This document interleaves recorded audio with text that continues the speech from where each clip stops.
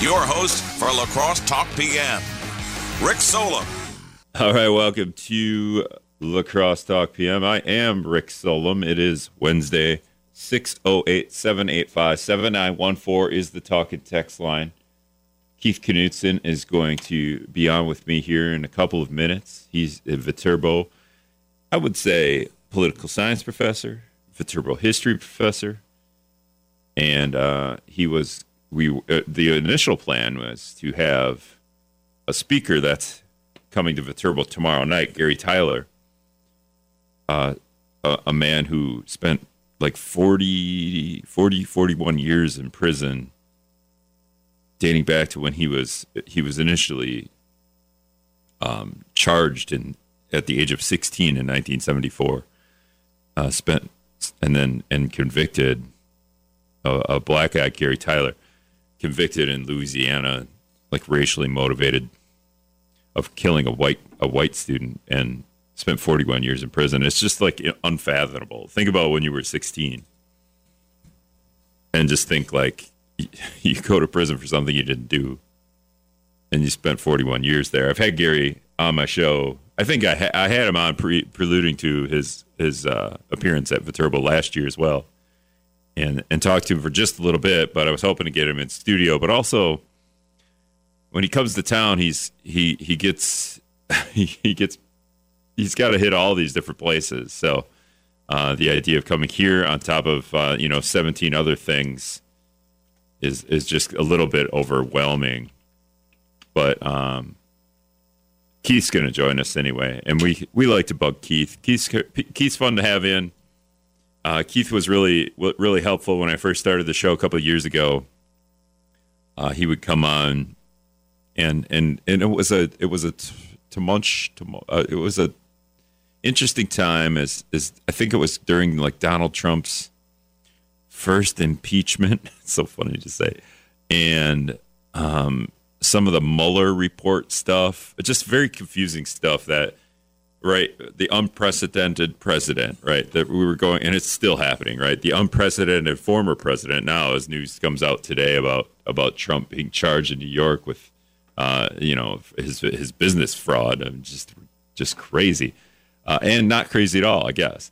But during that time, having the Viterbo history political science professor on to kind of, and Keith was like deep diving into this stuff, so he was very helpful in being able to kind of walk through, what is impeachment and what is this Mueller report? Like, what is it saying? And so I really appreciated that. But so I because we're not having Gary in here, I did take all these notes, and then I was like, and then Gary wasn't able to come in, but he's speaking at Viterbo tomorrow, 7 p.m., free to the public. I suggest going to it, listening to his story. He does this, and then he works with. He works out in Venice, California, or in California. I don't know. He lives in Venice, but he works in California with youth kids, trying to get youth homeless off the streets, which makes perfect sense. So, but when Tyler was 16 in 1974, he's charged with murder of a white student. He was quickly convicted under what were dubious circumstances and in a racially charged environment. Then he was sentenced to the electric chair. So he's 16. So maybe by that time he might have been 17. Sentenced to the electric chair. Sentenced to death as a 17-year-old. I'm not a big death penalty guy. I think a certain former president is proposing the death penalty for drug dealers. Right? Like, okay, but I'm not a big death penalty guy. I don't think we should be deciding anyone should live or die. But he was sentenced to death as a 17-year-old. So really, at that point, like. No, I have a hard time. Even the Kyle Rittenhouse stuff as a 17-year-old. Just I have a hard time. And then there's the two 16-year-olds that killed their teacher in Iowa.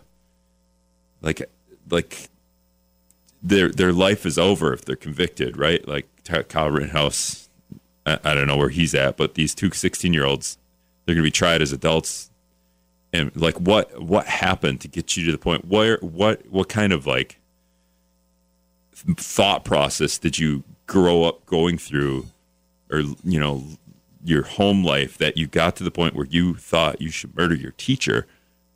or go to Kenosha and protect the building.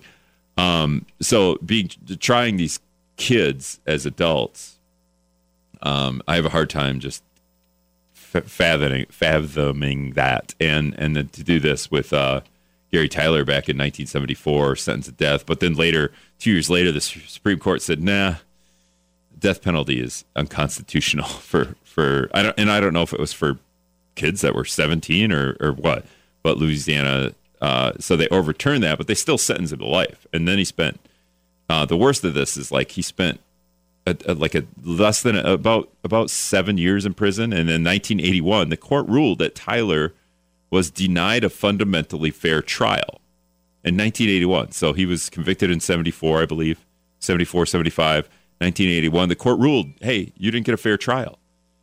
And then they didn't give him a new one. They didn't give him a new trial. What is that? And then in 2016, he was freed. His conviction was overturned. He pleaded guilty to manslaughter, which he had already he already served 2 manslaughter terms, essentially. So he just plead guilty to this. You're free. 2016.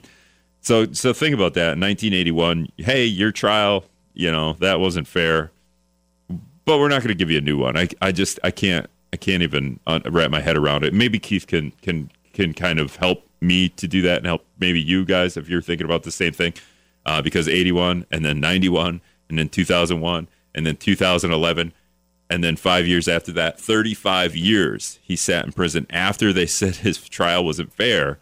He sat in prison, and then finally they just said, all right, manslaughter, go do what you got to do. 608-785-7914. And when Keith's in here, we'll take some calls too. So if you have, political, we got the political science professor on. So if you got politics questions, obviously we have a very tight governor's race. We have a U.S. Senate race here in Wisconsin between Mandela Barnes and Ron Johnson. Governor's race, Tim Michels and Tony Evers. And then the 3rd congressional district race, right? We have that going on, and we even have news. Like we don't have a traditional debate style going on there in that race between Van Orden and Paff. We don't even have a debate yet at this point. We're working on that, but we don't have that yet. So we'll see. Anyway, speaking of news, Brad's got to do that. We'll be back with Keith Knutson, Viterbo political science professor. All right, welcome back to La Crosse Talk PM. 608-785-7914 is the talk and text line. Keith Knutson, political science professor at Viterbo University. Keith, if I looked up your name on the Viterbo website, are you like history professor, political science professor? Because I feel like you're just as big a history professor as you are political science. Yeah, I'm in a new department. It's called Ethics, Culture, and Society. It's history, philosophy, and art combined. And one of the things that's been happening in liberal arts institutions is low numbers in the humanities. And so this was our answer to address these very few majors in our areas. And it's turned out to be quite successful, I would say. We have 15 majors now, something like that, and growing. And we've been able to develop new classes, and some of my colleagues in that department are very active in getting students engaged with the community. So it fits into our institution's mission of being, I'm just going to say, active serving the community. Now, so it's been a good development for us. Now, you threw the word art in there. Are you doing more painting? Are you doing more coloring? Are you like Patrick Swayze in the movie Ghost, where you're doing the clay on the wheel? I don't know. What kind of what are they got you doing? Rick, believe me, they're not having me do any art. You've never seen my penmanship, but it's been described as chicken scratch, and to translate that into any artistic depiction, it'd be hard to interpret, to say the least. All right. But we want to have these liberal arts opportunities for students, and this is a way to do that. And Viterbo is a liberal arts institution, but we've had to adapt to the times, and I think this new department is proving to be quite successful. At what point I'm just making a joke here, but at what point do you, because, I mean, we kind of see this in politics and even in the 3rd Congressional District here. The word liberal gets thrown around as kind of this word that is anti-Republican, sort of, or just the opposite of Republican. It's a Democrat term. At what point do universities need to throw out the word liberal arts or the liberal part of that? Is that ever a conversation? Well, right? This word dates back 800 years when universities were first being developed in Europe in the Middle Ages. And here the liberal arts, the word develops over time, not to be used the way we use liberal versus conservative right. in our kind of duopoly. What are you? You're either a liberal or a conservative. And, of course, many conservative-minded people would indeed perhaps have studied the liberal arts, that is, history, philosophy, theology, an array of topics that today we use it to distinguish from the sciences. Viterbo has now a school of engineering along with chemistry and biology. And then we have a school of nursing, a school of fine arts, a school of business, a school of education. But these liberal arts are the traditional foundation of the university experience. In the last 3-4 decades, many students don't want to go into the liberal arts. They feel that they need to get a major that will provide them an immediate job. Now, some survey data shows us that liberal arts majors, after a decade, actually end up making more money than some of these specific majors because in the liberal arts, a student is provided a diversity of topics, and therefore, I don't want to toot my horn too much here, Rick, but a breadth of knowledge, and a term that we use in higher education today, critical thinking. And I think many employers find these critical thinking skills very valuable in their managerial positions. Yeah, you're taking my goofiness way too serious, but I get it. Before we get into any more of this, Gary Tyler was going to come on, but he wasn't able to. But he's still speaking tomorrow, am I right? Right, he's speaking right now over at UWL with some students, but tomorrow night at 7 o'clock in San Damiano Chapel on the Viterbo campus, the corner of Franciscan Way and 10th Street, right behind Mayo Health System. Gary will be speaking, and it's free and open to the public.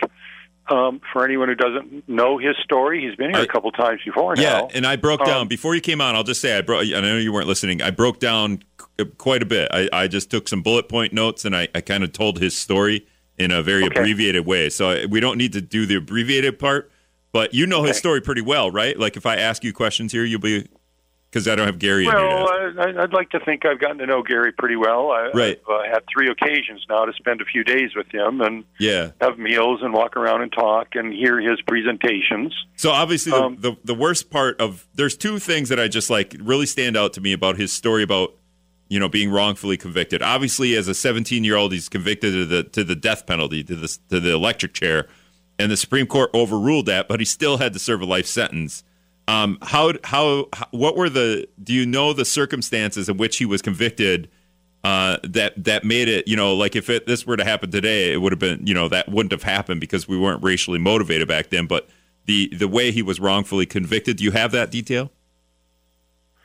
Well, he was on a bus after school with a bunch of other black students who had begun to attend an integrated school, and white people were outside the bus on the school grounds protesting. A shot rang out, and a 13-year-old white boy, unfortunately, was killed. And out of that, Gary Tyler, who was sitting on the bus, ended up being tried and convicted for the murder of this 13-year-old boy who was on the scene. It's quite clear that was a setup. And indication of how our criminal justice system could work back in the day, let me say.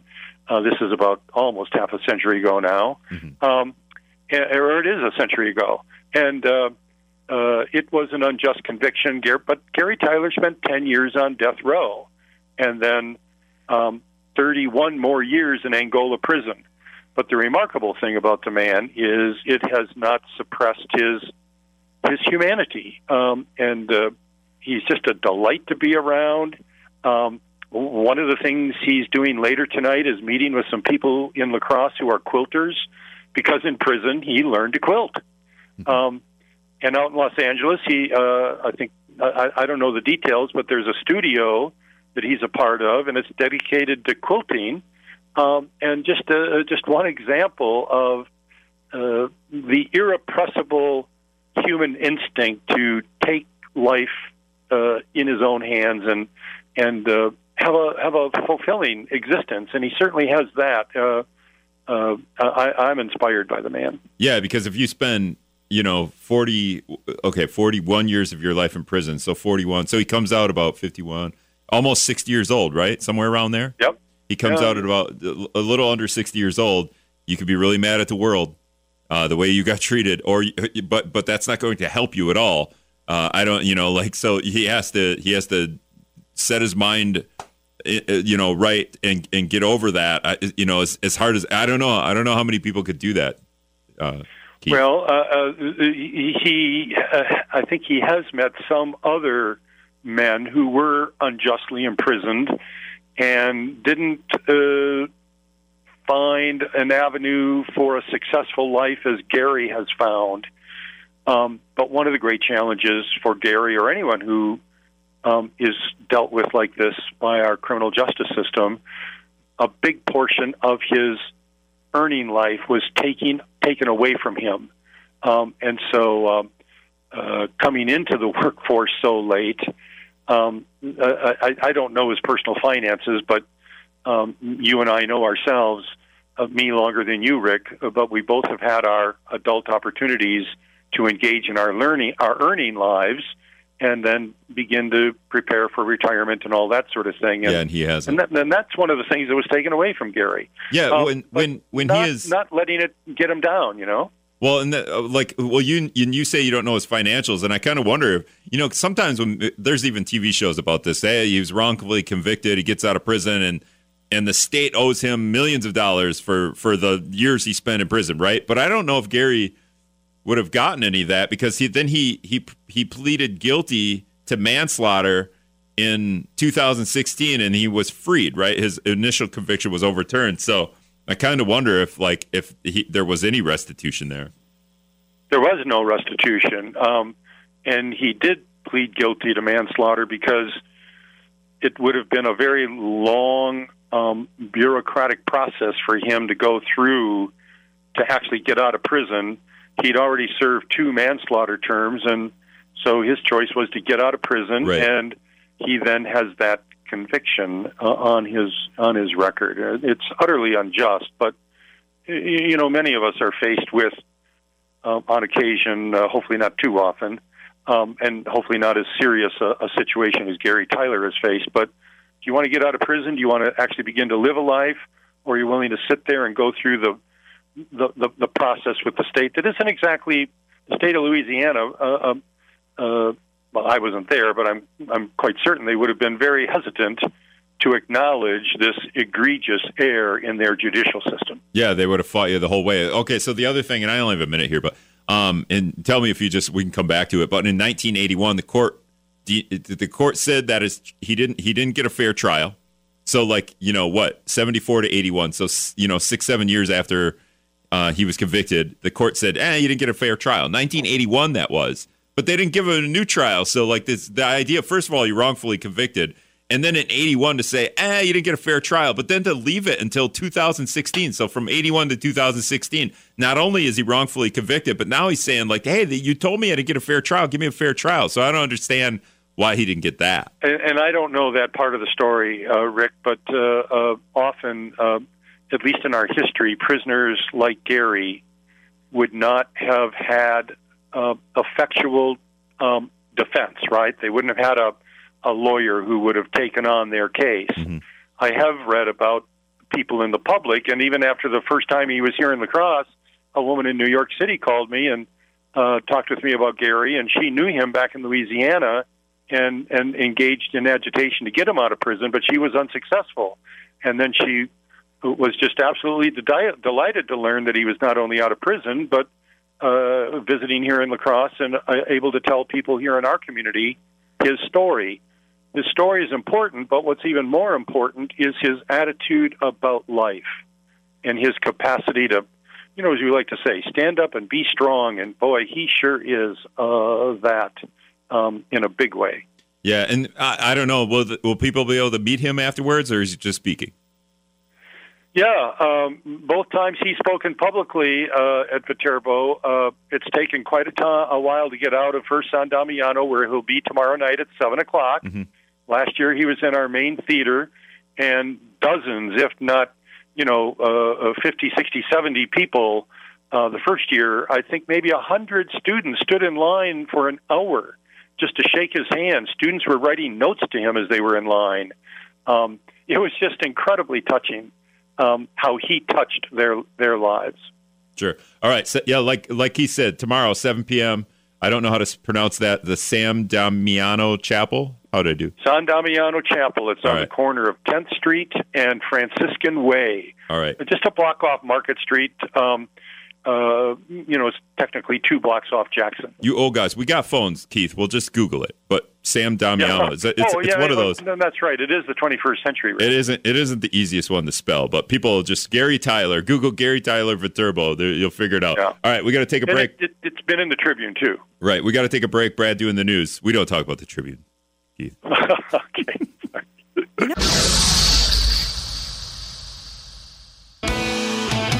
All right, welcome back to La Crosse Talk PM. 608-785-7914 is the talk and text line. Viterbo. Oh, you know what, Keith? I'm not going to be able to do your title because it's changed.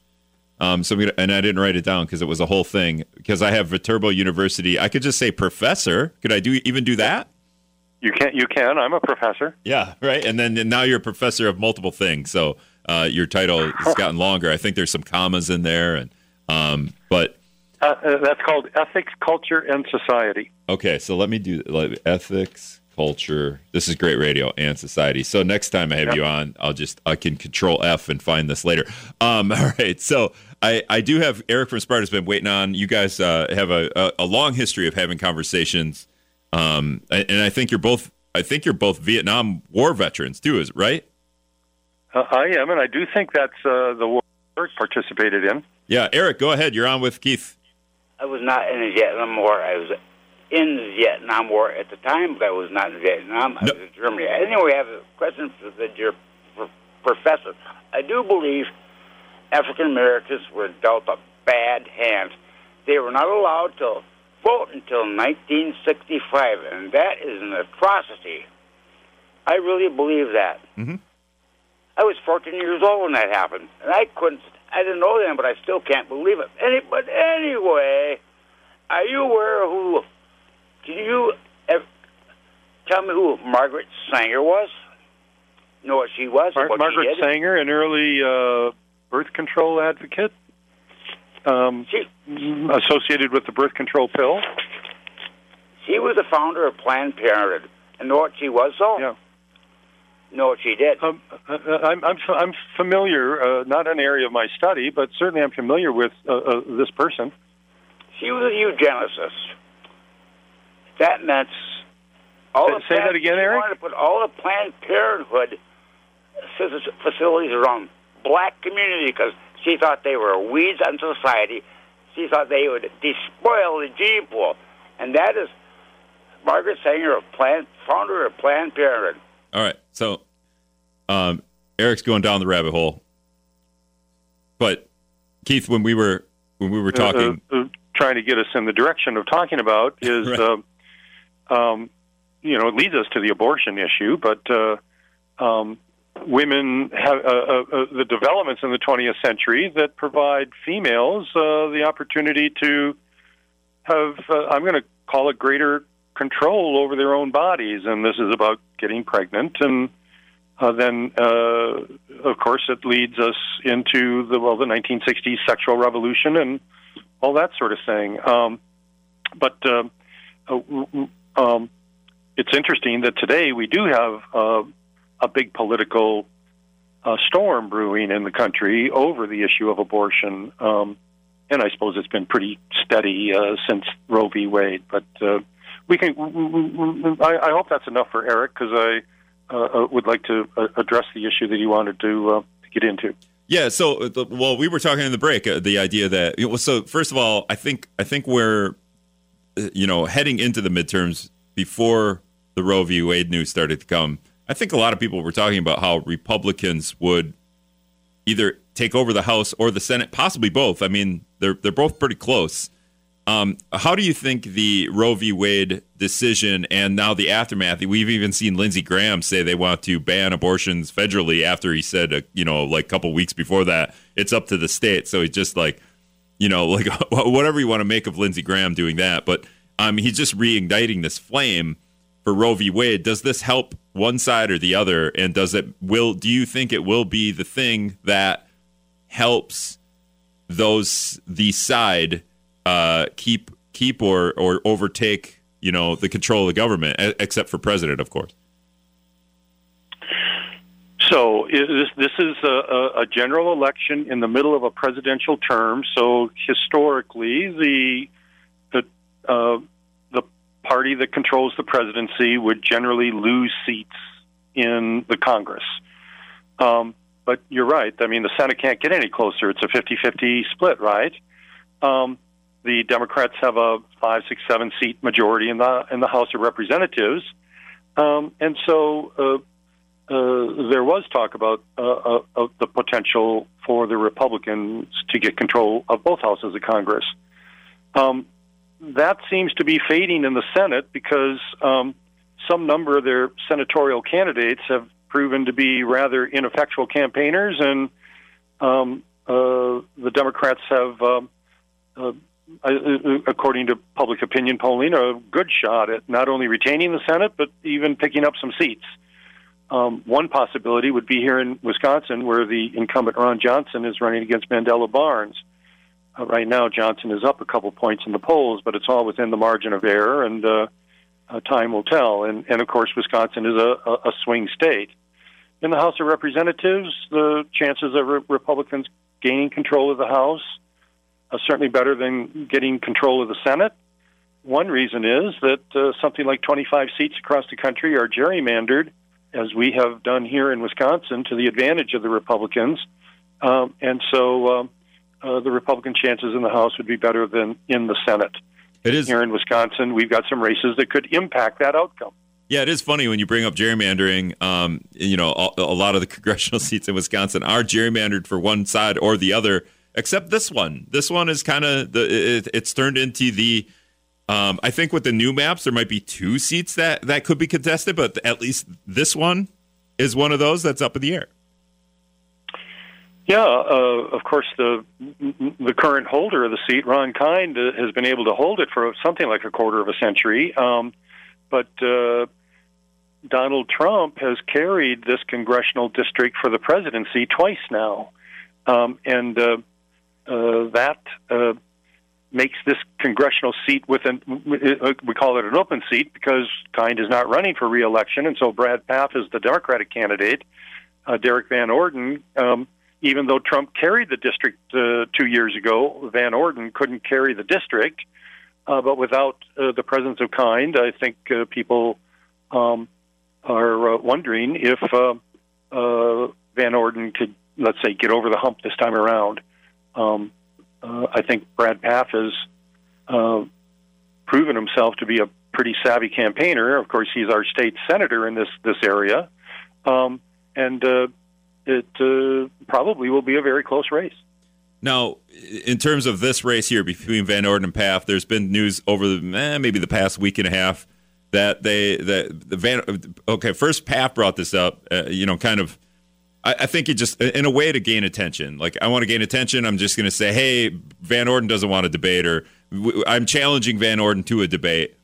And then Van Orden comes out and says, I don't want to do a traditional debate. He blames the media. He blames UWL, who wanted to host the debate. And then he says he wants a town hall style debate, which I love. I love those. I love seeing those on TV. I think they're I think they're much more effective. When audience members can ask the questions.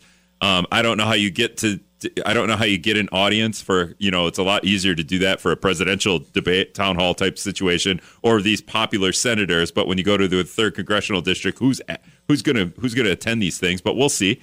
And we'll see if we even have a town hall debate. But what do you think of just the idea that we don't, Van Orden's team doesn't want, or Van Orden doesn't want a traditional debate because he feels like the media is against him? Well, I've been reading about some number of Republican candidates around the country who are eschewing debates because they feel that it's not to their advantage, and perhaps they're thinking that the media is going to present their debate performance in a particular way. I don't see Brad Pfaff as trying to get attention. I see Brad Pfaff as trying to do politics in the way that we've come to expect politics to be done. Ron Kind, every election would have a debate, maybe 3 debates. And it's Van Orden's right to not debate, but what does that say about the candidate and his confidence about his capacity and his ideas to stand, at a lectern with his opponent there and have questions put to him and be able to defend his positions? And maybe Van Orden wants this town hall style, because then people in the audience are going to be throwing the questions to the candidates, in addition to, I think, a moderator. And of course, there would be some questions from Van Orden supporters and some questions from Pfaff supporters. That's the way they would set up the audience if it were to occur. Yeah, I don't mind a debate like that at all. I think we could do both. But we're not seeing, and I say that he's trying to get attention. You call it politics, but I call it getting attention. I mean, one way or the other, the politics of it is to get attention. However you want to put it. No, I think you're wrong, Rick. I think that these debates are a way for candidates to show the public their positions, their right. issues. No, the debates, Keith, the debates are the debates. That's a great way to get to know your candidates. The calling out by one candidate or the other, the holding a news conference and saying, "I challenge you to a debate." I don't. That's the way. I don't know the background of their negotiations about this, but I'm presuming that by now we would expect the debates to have been set up. Right, but that's what I'm telling you. And Brad Pfaff, you might call it attention. I would call it campaigning and showing the public what are your views. Because I'm going to try to maintain a degree of respect for these political candidates who presumably are going to run on the positions that they're standing for. Right. How do they get the public to know what it is they're espousing? Yes, and you're right. Debates have become a traditional way of doing that. We're talking about 2 different things. You're talking about the debates. I'm talking about the calling out of your opponent to debate versus the debate itself. Anyway, we go back to the phones. Joe. But again, I think, Rick, that's been part and parcel of these debates. The first time we had a debate, 1960 on television, John Kennedy versus Richard Nixon. And ever since then, there's only one presidential election where we haven't had these debates. Debates have become part of the American political culture. Yeah, absolutely. And now there are candidates who don't want to do it. Yeah, absolutely. All right, Joe hung up. All right. Sorry, Joe. I was going to put you on. But anyway, but we see this, we're seeing this in the governor's race and in the Senate race. But I'm going to take a quick break. We'll be back in a minute. All right. Wrap it up here with Keith Knutson, who's the Viterbo University Ethics, Culture, and Society professor. How's that, Keith? Thank you. That sounds good. That was great, right? And Keith is kind of, I don't know, you're going around, or you've been with Gary Tyler, who's going to speak at Viterbo tomorrow night at 7 p.m. at the San Damiano, Sandamiano, San Damiano. The print is small. Blame the print. And then tomorrow, 7 p.m. So go check it out. It's free to the public. Really inspiring story to hear. Tragic-ish. It's tragic-ish, and then it has a sort of a happy ending. I don't know how to put it. It's very, very difficult to wrap my head around everything that Gary Tyler went through in his life. But before we went to break, we were talking about debates, and essentially Governor Tony Evers and Tim Michels have agreed to a debate. What do you think of that? There's just one, I believe. Right. Well, at least there's a debate. At least there's been an agreement. I think that's more than what we've gotten out of the 3rd Congressional District, right? Yeah, so far anyway. And then I think Ron Johnson and Mandela Barnes, there is at least one. There might be 3. It's kind of up in the air now, but what do you like? Do you like the traditional style of debate where media ask questions and they answer the kind of, how we see the presidential debates go, or do you like these town halls? Because I kind of like the town halls. They're a little bit more interesting. Well, I'm for sessions where the 2 opposing candidates, and sometimes there could be as many as 3, are in a public forum where they're not able to dictate what they're going to have to respond to. Mm-hmm. And so it shows us the breadth of their knowledge, the capacity of them to think on their feet, and reveal to the public what are your views, what's your philosophy, why do you want to get elected, why are you doing this, and in the way that most people learn about politics today through political ads, that's all just a setup. It's not really giving the public what we should know about these people who are running for office. So debates are a way where the candidates themselves don't control the setting. That's what's valuable about debates, I think, Rick. All right, this is a midterm election. You have 1 minute, Keith, but usually the turnout is lower. Do you feel like the turnout's going to be record high for this midterm? It seems like the attention it is, or maybe it's just my job now, and I have more attention on it. Well, the election 2 years ago, more people voted than at any time in our history, and the percentage of voters who turned out to participate was not record high, but pretty high. So there are issues that are driving people to the polls. Unfortunately, we're a very animosity. We're divided, and with great animosity. And rather than what some people talk about, we're going to have a civil war sometime. Of course, our system is designed to have us go to the polling places and vote and have honest elections, and accept the results of the election outcome. Look at you throw civil war. I give you a minute, and you throw civil war in the middle of your answer. And I'll say it again, Keith. We should be more like North Korea. You either vote or you get thrown in the ocean. That's all.